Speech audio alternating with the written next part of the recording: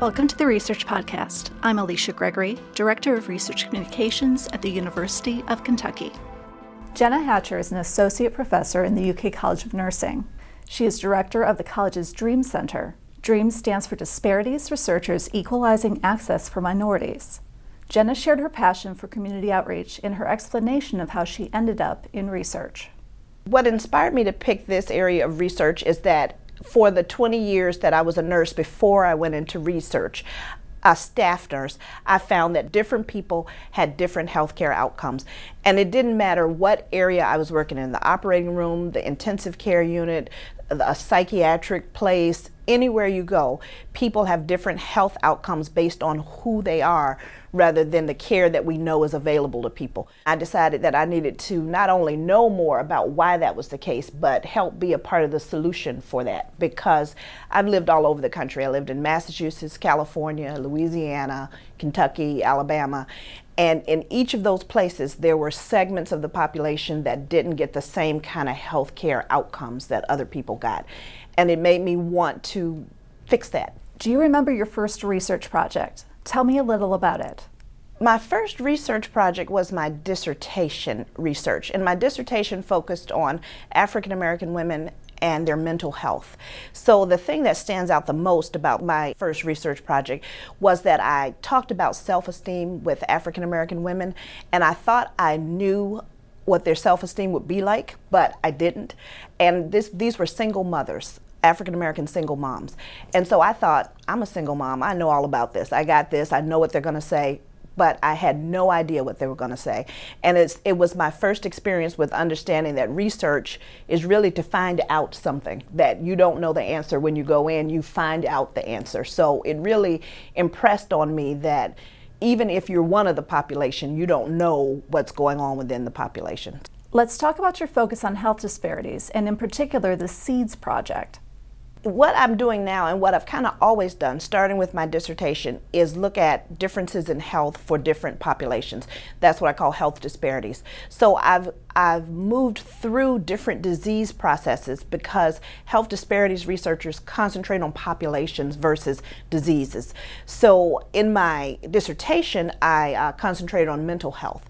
But after I finished my PhD, I began to concentrate on cancer disparities, one of the most stunning disparities for African Americans that there are, because African Americans die from all cancers more than any other racial ethnic group in the country.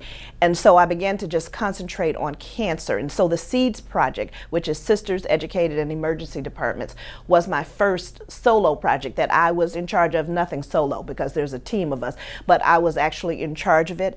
And so we went into emergency departments and educated African American women about breast cancer and mammography, and also tried to understand why they wouldn't be getting mammograms. We did a whole bunch of individual interviews with the women, and I went to their homes and did in-depth interviews with them, but also as we contacted them in the emergency department when they were waiting for non-urgent care, we were able to use a layperson to sit down with them and talk about mammograms and talk through the barriers and issues that they had obtaining mammograms.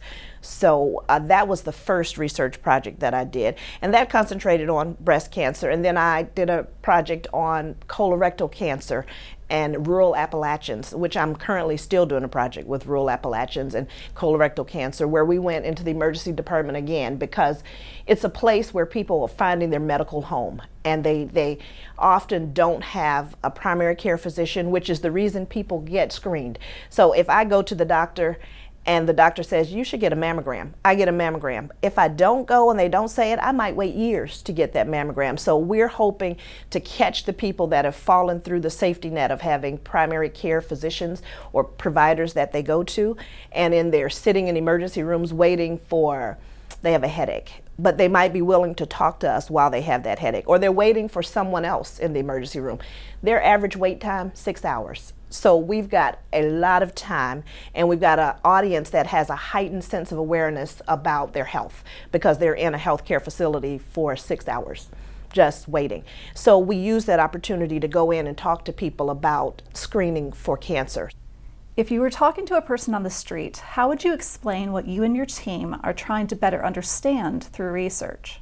We're trying to understand what keeps you from getting the health care that you think you deserve and that we know that you deserve. Health care is a right. You should be as healthy as anyone else walking around. Is there anything that stops you from being that healthy? Is the healthcare system a barrier, or does it help you?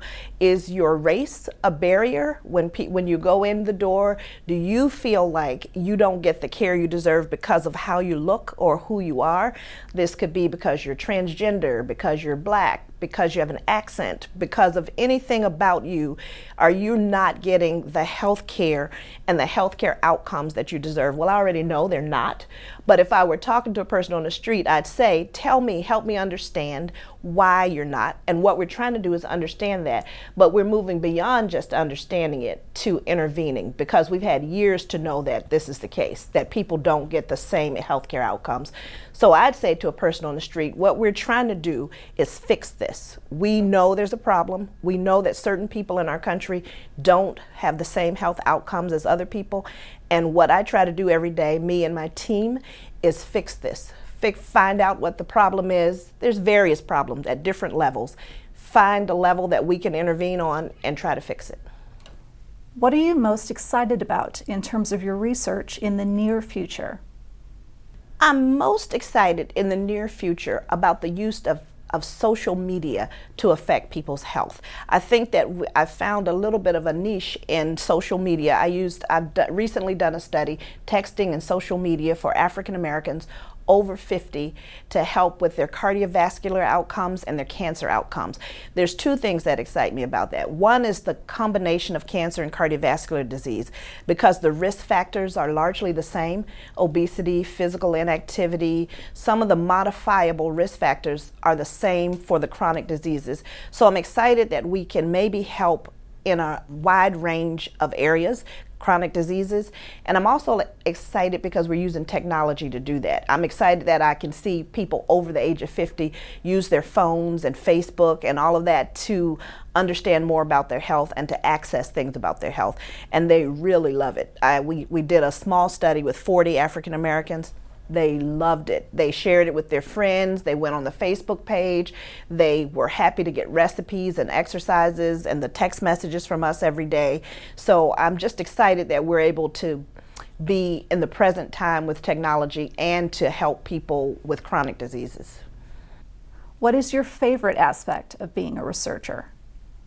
My ultimate favorite aspect is that the people that I work with in the community know me and they kind of own me. If it's like the legacy of being an African American, where you've come behind people who've marched on Selma and done all the things to give me these opportunities, and now it's like they own me. They say, this is Dr. Hatcher and she's in our community, look what she's doing for us. So that is my favorite thing when I go to a church or in the street, that they're happy and proud that I'm helping with our community to help our health outcomes.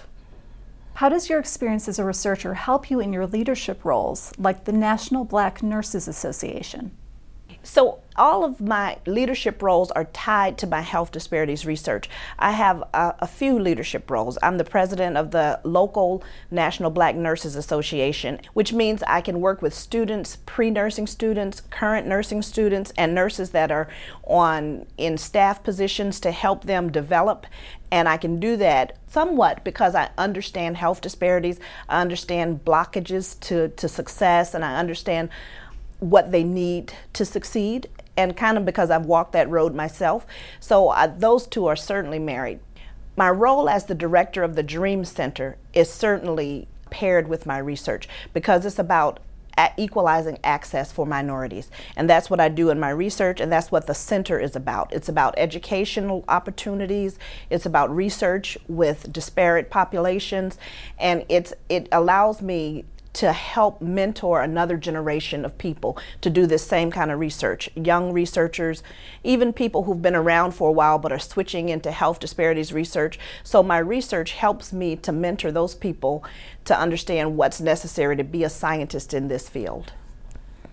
What inspires you about being part of the University of Kentucky? It's a land-grant institution. People really own the institution in the community and everywhere. If you say you're from the University of Kentucky, you have a certain pride with that. And so I'm happy to be a part of a university that has that kind of strong history and strong presence in the community for the people that we serve. What keeps you coming to work every day? What keeps you motivated?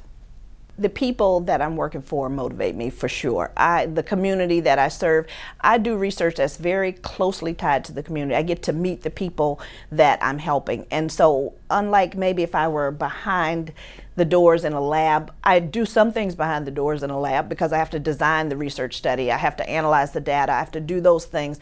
But the thing that keeps me coming back is the appreciation of the people that I'm helping. And I think we're able to disseminate the findings quickly. They can understand how this helped them, like the texting study.